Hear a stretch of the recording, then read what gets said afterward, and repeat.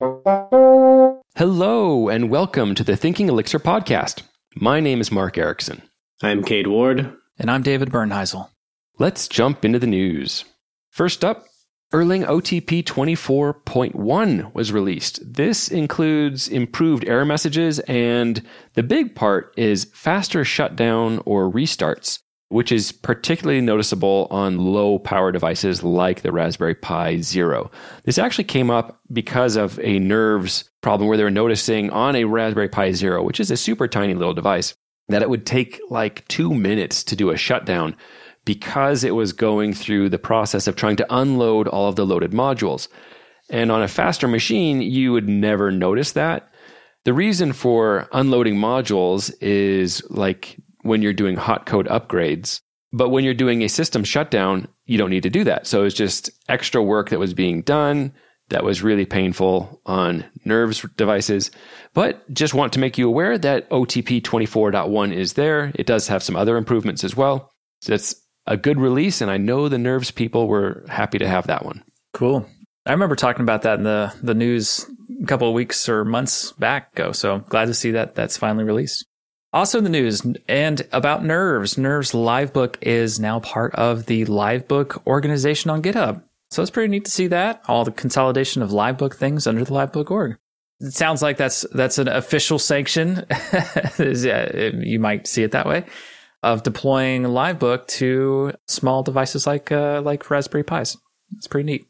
ElixirConf EU 2021 has started to release several videos. At the time of this recording, it looks like there's 4 keynotes up right now. We've been seeing a lot of people enjoying the talk by Sasha Urich on code clarity, so we're looking forward to watching these. And following on that conference theme, Codebeam America announced that they were switching back to a virtual conference. And their statement was, "The safety and comfort of our attendees is our first priority. With this in mind, we've decided to revert Codebeam America back to a fully virtual event for this year. Also, despite travel bans being lifted, a number of people are still not able to attend or feel safe traveling." I would love for this whole global pandemic just to go away and be gone, because I'm looking forward to going to ElixirConf US, and I'm planning on attending in person, but I know it's not necessarily possible for everyone. And just the risk of travel alone can be something that dissuades people. Just wanted to let you know, in case you're follow the conferences, that the Codebeam America announced they're switching back to virtual, which means if you want to attend that, attending virtual is the way to do it then. All right. Also in the news, Phoenix HTML had a security vulnerability. So if you're on Phoenix HTML 3.0.0 through 3.0.3, you need to upgrade like pronto. The security vulnerability that they're talking about is where you're putting in interpolated content into the class attribute. So it wasn't escaped correctly. And so that can open us up for security issues. So please update to 3.0.4. Do it yesterday. Like right now. Yeah, like do it right now. It's fine. Do it right now. You can just take 5 minutes right now. You can put the headphones down. You can just go to your app, just do mix deps.update -- all, and you're good to go. And then with that, you'll get Phoenix 1.6 because that was officially released. We talked about it earlier being an RC release, but now it's out for real. This is a big one, and we talked about it previously, but just to remind you of some pretty awesome highlights, there's the new authentication mailer generators. There's the new HEEX, which I guess we're calling HEEX engine, HTML-aware templates, and they updated the syntax as well. There's new server lifecycle hooks like on mount, and then there's the new live session for optimized navigation when navigating between live views. Oh, and then don't forget that you can also be JavaScript free and Webpack free, right? I guess not JavaScript free, but they took out Node and Webpack and replaced it with ESBuild. And lastly, Chris McCord wrote up a post talking about how we got to live view. So Chris McCord works at fly.io, which is where the blog post is posted. And that's also where I work. So I'm just kind of disclosing that. But I think this is a great resource because there's a lot of people over time who've been joining the Elixir community, and they haven't been here through the whole process of how live view actually came into being and why it happened, what the motivations were, what problems it was solving. And so this is a great little resource to kind of give context to it all. And it actually started out of a project that Chris had in Ruby using Event Machine, and that why that wasn't working and how he had to switch to Elixir with its OTP processes and everything that we have there with concurrency to get really the foundation that he needed. I still want to mention that the pedal stack, right? We've talked about the pedal stack before a number of times, but we haven't talked about it recently.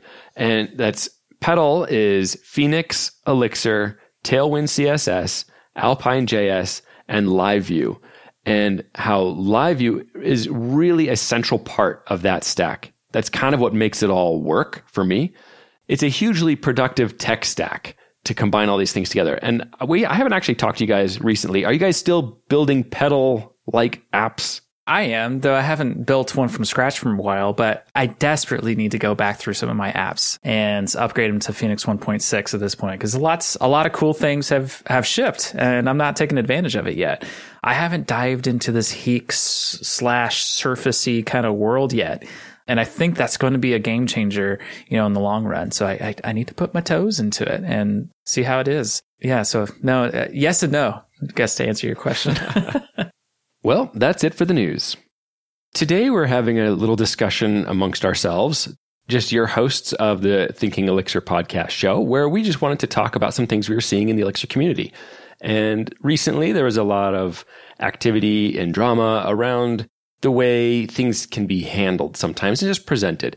And so we don't want to dig up any of that. We want to talk instead about how we, as people who live and work in the Elixir community, how we can get the things that we want out of the community and also be good members and contributors of that same community. So maybe to kick it off, I could talk about this idea that I think a lot of us find ourselves in, is that I'm a developer. I'm working at a job. I'm doing this as my job, a full-time developer. I'm struggling with something. I'm using a library and it's not working the way I want. I might be struggling with this, and after a couple hours, maybe even a whole day, it's the next day and I'm still just like, this is not working. Your boss is breathing down your neck, right? Like you got a deadline to hit. But I've got my own deadlines, my own concerns, and this is now a blocker for me. And that can be the way I'm feeling. I'm feeling very frustrating. And maybe I've attributed all of the blame to this library. So when I go to report an issue, sometimes I'll open up the issue. And as I'm trying to detail it and write it out, some of my frustration and feelings that I may have had might carry over into my words and the way I'm describing the problem. Have you guys ever seen that or been a participant of that yourselves? I think I have seen it. Yes. I think I know what you're talking about. Sometimes it's hard to disconnect our emotions, right? From how we're feeling from what we're trying to get across. And then it's easy for these passive aggressive words to come out on paper and come across. And then somebody else who doesn't have any idea where you're coming from is like, why am I being attacked like this? I can't think of a specific issue, but I think generally I have gotten into a place where I don't use Rails in a way that makes me happy anymore. And so it's not like I've opened up issues against Rails. It's just the way that I use it hasn't been the way that I should be using it, maybe. It makes me generally unhappy with it.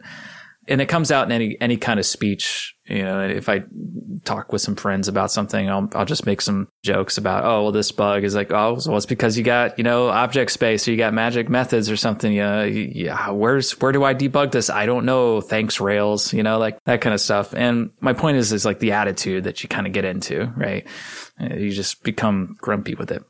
And I guess in my scenario, there's not one specific issue, right? But if I had found that specific issue and I was just generally grumpy about it, it's time to go take a walk. Time to go get an ice cream. Go get a Coca-Cola. Just go chill for a minute. Whatever you do, and settle down. Disconnect how you're feeling towards the project versus the folks that help make that project a reality, and come back at it, with a little less grump. It's okay to be, to point out that there's a bug here, but it's usually not true that it's this bug caused my ultimate demise, my my project to become at risk or whatever. Yeah, it's that's not necessarily true. don't push the blame around. I guess is what it comes down to in my head. It's not their fault. They're there to help. You see, I think I may have been that person who I've been developing for a long time. And earlier in my career, I was more passionate, less pragmatic, perhaps. And I don't remember any specific examples, but I suspect that there were a few times I may have posted something either in a forum or in an issue that was just a little bit attributing blame, or this is a bad design, or some kind of judgment on my part. I expect I've probably done that. So to anyone who may have heard this, I apologize because I'm now a maintainer as well. As a maintainer, I've had people using my library, just finding it somehow. I don't know. It's public, I guess. So they find it and they would ask for features. And I remember this one feature in particular, it's like, I was glad they were finding value in the library. I'd written it just for myself, and if it's helpful for me, and I can at least open source it. So that was my goal with doing that. And then they come and they have this idea about where this could go. And hey, if we take this little utility that's just run locally on your machine and we redo it in this whole big way, it can be used to be run across many files, many machines, and create administrative reports and do this much bigger thing. And really, I had no use for that. So it's like, yeah, that's an interesting idea. I see how you could do that. That isn't where I want to go with the project. It's open source. You're welcome to do with it whatever you want with it. But, I'm not going to do that. Mainly because it's not something that matters to me. I can see why they're passionate about it. They're able to explain their use case. But it's not the kind of thing where I want to take on ownership for maintaining that in a direction that actually doesn't match up with where I want to go. So I think sometimes when we find a library, we might be really happy with it. This is doing exactly what I want. Maybe this is a CSV parser. Maybe it's an HTTP client. Maybe it's an adapter for a database that's not the mainstream one. It's something different. And then we start to have ideas about where this could be different. This could solve a different problem, or it could be grown in some way. And then the hazard is, in the feature request, we make the assumption that they want the same thing for their project that we want for it. Yeah, and I think it's obvious, but it's like important to point out that people have different opinions, right? Different ideas, like you're saying. Like you might feel like this one thing that you're conveying is very important and we should all be on board, but obviously not everybody has the same opinion as you.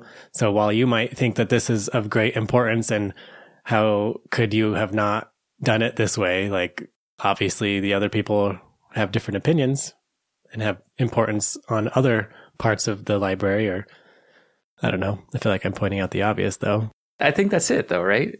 People feel like they're pointing out the obvious in quotes here. Oh, I just did it. I see where you're going. Yeah, obvious. What's obvious to you and me is not really obvious to some other folks.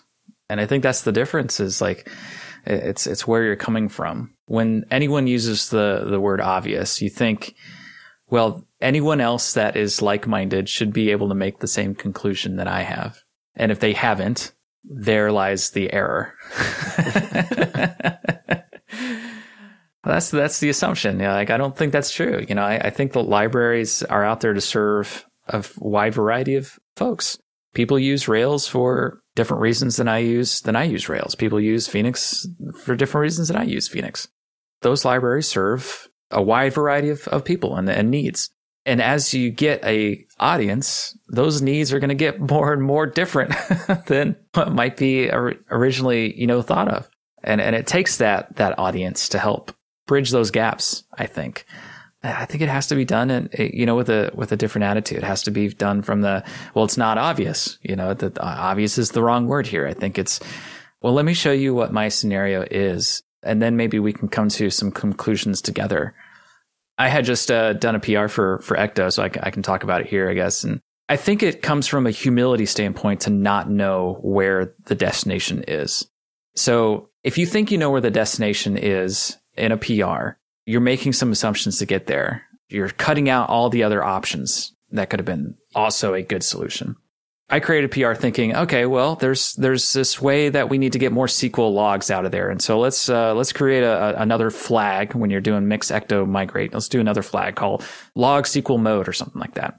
This mode thing can be kind of well, anything you want it to be, but we only need like one string in there right now. And I just want all. I want all the SQL logs. So all was the only one that I cared about. Over the course of the PR, I mean, this was not a contentious PR, by the way. So don't look at this as an example of something where people started yelling at each other opposite of that. It really wasn't that. My point is that through the process of understanding the problem, communicating the problem, I think a better solution came out the end, and it wasn't what I thought could have been an obvious solution. It was something else that also solved the problem, and that was okay. You got to come from a place of humility, I think, and cutting out the word obvious, cutting out the word just, that word just. Well, just do this. Well, what if you just did this other thing in your PR? I was like, well, what if you just shut up? There's some of those key words that we can take out of our vocabulary, and I think that will help the stance when you're trying to get some help.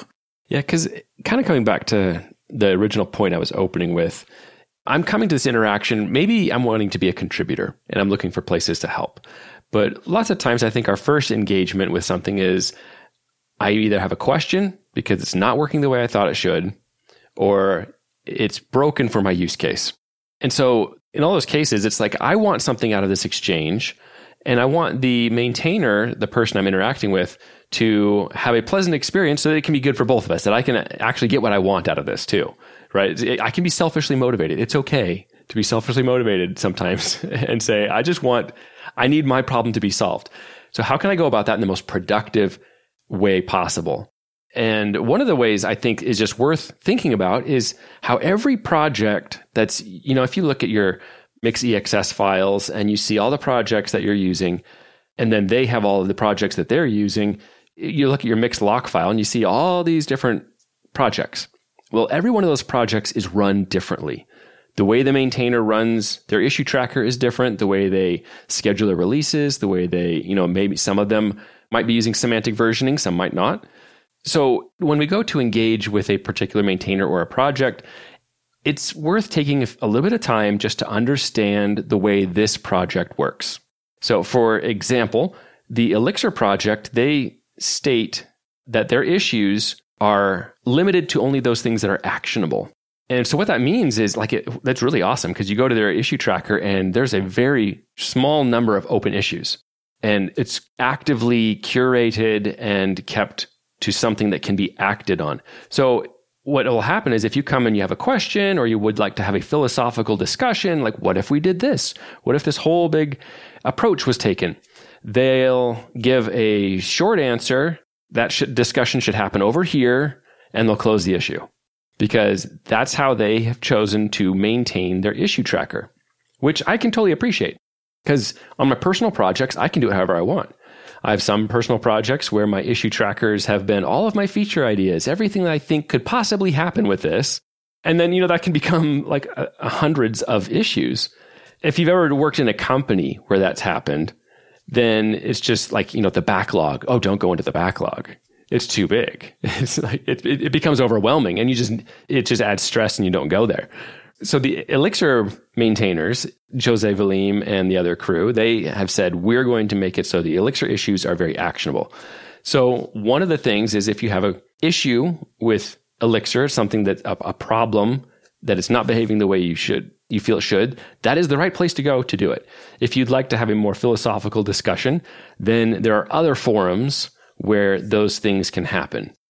The point here is, when you're coming to any project, that's Elixir. When you're coming to any project, if it's the Phoenix project, the LiveView project is a separate project. If it's the PostGreX project, all of them are run potentially differently. So take a little bit of pause to understand how this maintainer, how this project is run, so you can engage them the way they've already defined. This is how we would like to interact. I think maintainers also get into a weird place with that too. I've heard like Adam Watham talk about that with GitHub. Like, it's a huge task to keep that issue tracker down, right? And if folks are going there for generic help, and that's not really a thing that's wrong with the library or something, like, it's very tempting. It's so much easier to just open up an issue on GitHub and get some attention, because like it's managed. But I think GitHub has recently made some changes, or other projects kind of do some management both inside and outside of GitHub. And so in the case of like Elixir, there's the kind of like the proposal process or the discussion process that can happen in Elixir forum, or it can happen in the Google group for proposals. And that's for like the long form kind of discussions. But yeah, I really appreciate the guideline that the issue tracker is for short actionable things. So their goal is, I won't speak for them, but I assume just from what I'm seeing of this is that their goal is to keep the issue tracker down to zero, inbox zero as much as they can, and to leave it for like actual bugs that can be fixed or should be fixed. But if it's for like new features, anything on the proposal side of it, then it needs to be discussed a little bit beforehand too. And I appreciate that in my own work. I wouldn't want to just create an issue because I feel like I would appreciate this new feature that needs to be discussed first, because if I just go straight into the issue tracker, I skipped a lot of the process here, and that process requires me to talk to other people about it. And if I've skipped that whole part to talk to other people, like I probably am going to come up to a lesser solution anyway, a short-sighted solution. And that's the purpose of getting discourse on it, is to get that better solution out on the other end. And then maybe, it's a big feature. We still got to like cut it down to small actionable items too. But anyway, yeah, I really appreciate that. And that project maintainers, well, they just didn't have the tools up front with GitHub for a long time. The GitHub just recently, well, maybe not too recently now, but they had discussions. That's a new product line for them. And discussions, I think, is a little bit better suited for that longer form discourse that wasn't available before. Before, GitHub was just only issues and that was it. But now new options are open. And I think Adam Watham has like moved that over. He was an early adopter of the discussions tab on the GitHub thing. And I'm curious to see how that's going, but I presume that he's enjoying that a lot more. And on the Elixir side, we've got the Google group. And in case you don't know who Adam Watham is, he's the Tailwind CSS creator. So there's a lot of folks out there that enjoy his work, especially with Phoenix and LiveView and Alpine. They'll tend to work well together. Yeah, and I'm glad you brought up the idea of feature requests and talking about that discourse, because like the Elixir project says feature requests should go through their mailing list. So that you can have those longer extended discussions where they can say, kind of refine the idea. And that still happens in the public, but it's not on the GitHub page. But it is linked from there. So if you do have a feature request or an idea to discuss, check out the README where it shows you how to engage there. I just got to give a shout out to the Elixir forum folks too. Some of the members there, they're just so amazing, so humble, and so helpful. They're a good blend of people to be around. And if you go straight to the issue tracker, you're going to miss some of those folks. And that'd be a shame to miss those folks. They're going to help you, in creative ways, or admit with you that this should be fixed. This should be considered a bug. It's just good to have a variety of views on things. And it's okay to slow down. I think that might be some of the pressure too. Like you mentioned, Kay, it's like my boss is breathing down my neck. I've got a deadline to meet right now. Like, you know what, man? Like, it's okay. It's just code. It'll be okay. And let's give it a thought here. Let's pause here. Maybe reposition ourselves and attack this other issue while we discuss how to fix this other one.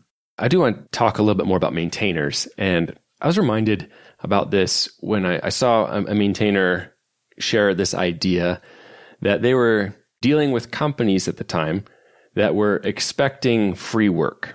And they're expecting one-on-one conversations instead of the public places like Slack and forums and GitHub posts. And they're asking for help. So they're basically asking for unpaid consulting. And then they would say, well, I can't contribute to this because I'm too busy. So they're just expecting the maintainer to do everything.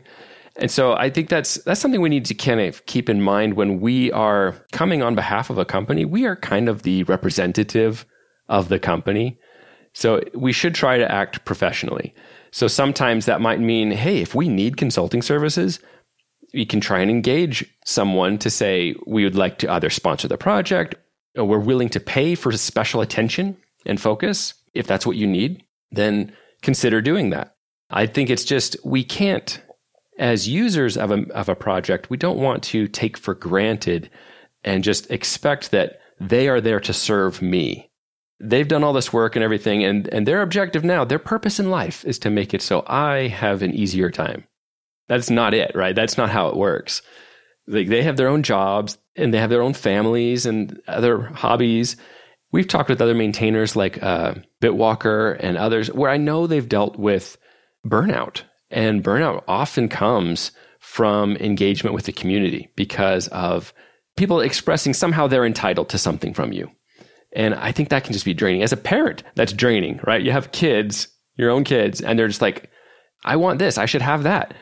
And you can kind of feel like that as a maintainer when people just come at you and all they're coming at you with is the negative. Like, this is something's wrong. This is, I want you to do this for me. That can be heavy. You know, you get too much of that and it just burns you out.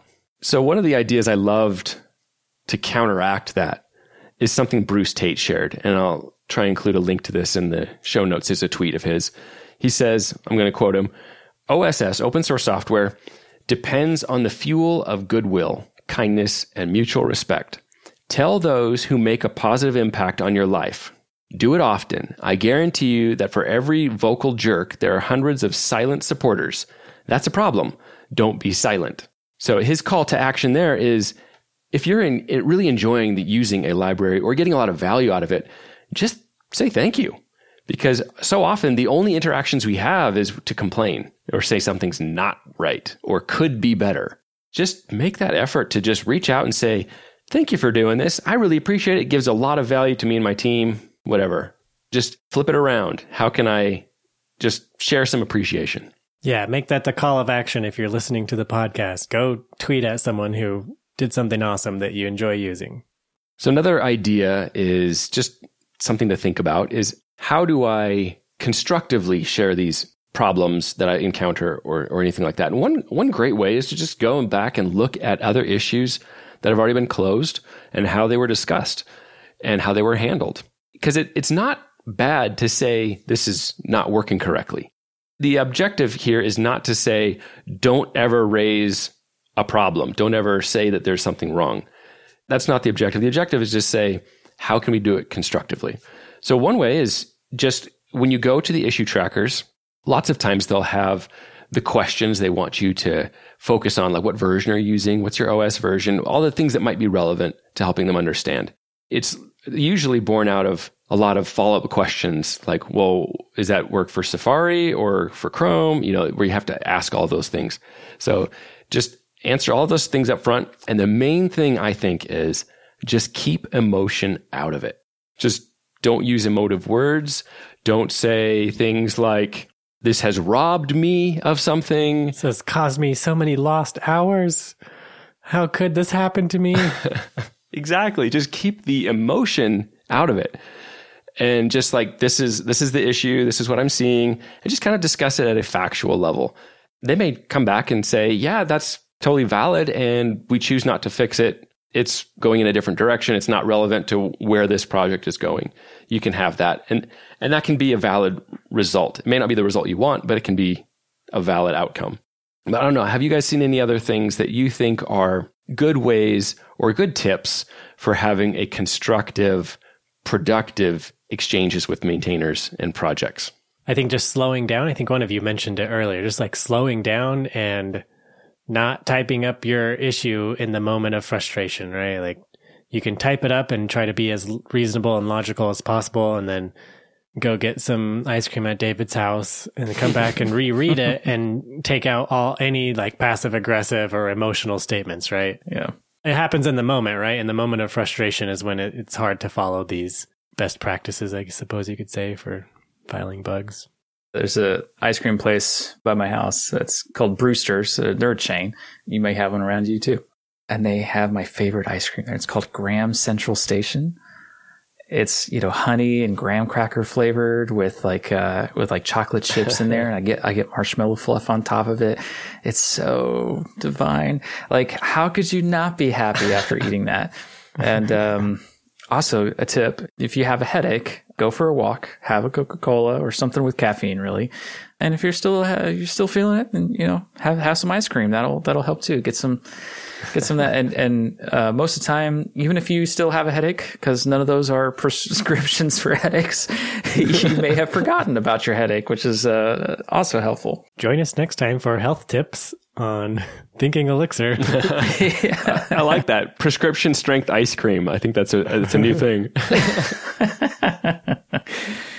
So it was always helpful for me disconnecting from the issue, I think, for a moment and just gain a new perspective is always helpful. Also, one good tip is pay attention to their template they have on their issue tracker. Like, don't just delete it or, check the box and not actually have it. Like, a lot of times it's really hard to the hardest part is to reproduce the issue. It's not, it's one sentence claim that this doesn't work, but you have no details on how to replicate it. And how would you expect them to figure it out? You're supposing that they have that extra secret knowledge that would somehow arrive at the bug that you experienced. A replication of that issue is perfect. That's like gold for maintainers to figure out how to do that. Finding bugs isn't anybody's, favorite thing to do. Nobody enjoys that. So if you can provide a replication of the issue, that's perfect. That gives the maintainer, anybody even, a contributor can come across it and be like, oh, well, now I have the tools I need to replicate the bug. And now I can add a test. It takes the mind work out of it. Now it becomes like a 5 to 15 minute kind of task in some cases, instead of a X amount of time to find the bug and then figure it out. It becomes a more digestible unit of time at that point. And that's really helpful. That's respectful of the maintainer's times and opens it up, thankfully, to other contributors that may not be contributing quite yet, if they're just watching and they've got some free moments. Ways to replicate it is a way that they can hook into the project and try to fix it themselves. I'm glad you mentioned the idea of creating a replication, because sometimes in order to replicate it, I have to create a new project. Right. It's like, oh, there's so much work. I don't want to do that. It's like, but how many times has it happened? I don't even know, where I've actually gone to do the replication and it's like, oh, it works. Okay. So it works in a good, clean project. There's something messed up with my project and my config. Yeah. And then I find it in my own side. Rather than just trying to push off the work onto the maintainer. Right. Yeah. I did some work around generating diffs for Phoenix projects. And so I tend to have a bare Phoenix project repo already on my computer. And so when I find a bug, when I think I've found a bug, I'll usually go into that little repo and create some junk migrations or some junk, stuff in there and go at it. I see this in other folks too, people that come to meetups. Sometimes they need some help with something. And I really appreciate it when I see the usual Phoenix CSS with the Phoenix logo on top and then some really ugly form in there. I don't care that it's not pretty. I just care that they took the time themselves to replicate it in a bare project and with the bare CSS, with the bare basics in there. Now, as anyone else that's trying to help them, they don't have to discern all the different layers they have in their proprietary application, probably, that they probably shouldn't be showing me anyhow. But you don't sign an NDA on the meetups? No. So something else I saw just in a whole separate forum, I follow personal development and everything. And someone in particular named Darren Hardy is someone I follow, and he has a daily email and which I subscribe to. And he shared this video. I would have loved to just include the whole video and strip the audio out and put it in, but copyright infringement, I can't really do that. So I'm just going to retell it kind of in my own words. But the whole purpose here is just to kind of have a little bit of a self-check, and we can all check in with ourselves on this. And it kind of opens up this way. Do you think people are jerks? If people are being jerks to you, maybe it's because you're a jerk, or at least acting like one. And that the people around us are actually reflections of us. The actions, attitudes, and behaviors that we put out are causing other people to react and respond accordingly. So if your experience is that other people are being jerkish to you, well, it's confirmed you're a jerk, or at least acting like one. And do you know that person who always seems to be arguing with someone, maybe a waiter or a waitress, maybe someone online, or the person in front of them in their car? Do you find it odd that this person seems to be singled out for mistreatment constantly? Or could it be something else? let's look at it from another direction. And then Darren tells this story about his friend named Anna Marie. And no matter where he takes her, she makes friends everywhere. People go out of their way to help her. She constantly has the luckiest things happen to her. Does this happen by chance? Is it just some coincidence? No. She walks around with a big beaming smile and enthusiastic spirit. People are actually drawn to her because she is so pleasant. To be mean or rude to her is almost like kicking a puppy. No one would do such a thing. The same people that react to her react differently than they might respond to a jerk. This means that if people are being jerks to you, then sorry, this is a big clue. So this just gives us a chance to check in and assess the experiences that we've been having recently. Are they jerkish, negative, cynical, gossipy, lewd, cruel, stressed, or depressed? Whatever it is, they are mirroring what you are putting out, or at least what you are co-commiserating with. So pay attention to how people are acting around you. They are your mirror. Do you want those in the world around you to change? Change the image in the mirror. So that's my retelling of it. I loved it because I think it's true. I know people in my own personal life where when they walk into the room, everything just kind of amps up with anxiety because this person just likes to needle and poke and just cause contention. And they don't see it. They're like just not able to see it, that they are actually the cause of all this contention in their life. And it's just kind of sad in some ways. You want to be able to help people to have a better, more pleasant time. So this is just a check-in for, to kind of ask myself, just kind of assess the relationships and the interactions I have around me. If they're not all positive, then maybe there's an opportunity for me to be reaching out in a more positive way. Yeah, I like that. I think I will pay attention to how people around me are acting now. Maybe start taking notes because that's really interesting. I'd never heard of it before. Yeah, I can go with that. Saying that folks are a mirror of you is a little bit strong, but I do think that people are reciprocal in a lot of ways. I don't know. I've met a lot of folks in my life where they don't reflect anything. It probably depends on the personality, right? I don't know. They are definitely their own people. That's not the point of it, though. It's the point is that it's a clue, and you should read the clues. So yeah, I can go with that. I do agree with the sentiment. Like basically, if you want to change the world, you got to change with yourself first, and that's kind of the point of this, right? So look at yourself before you start going out and making waves. Yep. And I think the point we just want to end on is reiterating the idea that Bruce Tate was sharing, which others in the community had also shared, which is just share appreciation for the projects, the maintainers, the people who make a difference for you. Because I've had a lot of opportunities where people have helped me solve a problem, and it was just really wonderful, kind interactions, which just left me feeling more positive about the Elixir community, because I think the Elixir community is awesome. I love it. And Tyler Young, who is, he shared this on Twitter, just this idea that there are a number of different communities will all do things differently, right? The tone is set by the leaders in the community. Like if you look at Linus Torvald with the Linux project, he was very bombastic. He would use a lot of foul language, and if someone submitted a patch that was not up to his level of approval, he'd slam it and tell how dumb they were and how idiotic this was. And, that sets a tone in the community. It actually reached a head with him where he was called out on it multiple times professionally. And he's like, okay, so he stepped back, got some counseling, I think, and come back, and he's been very professional now. But the point is, the maintainers of the languages and the projects, they set a tone. And Jose Valim and the Elixir community has always been such an awesome place. It's so welcoming, such a great place. I've just loved it. It's my second home. So I appreciate that. And I want to all of us to try and continue to make that a positive home where everyone and all their different ideas are welcome. All the different experience levels are welcome. Contributions from everyone are welcome.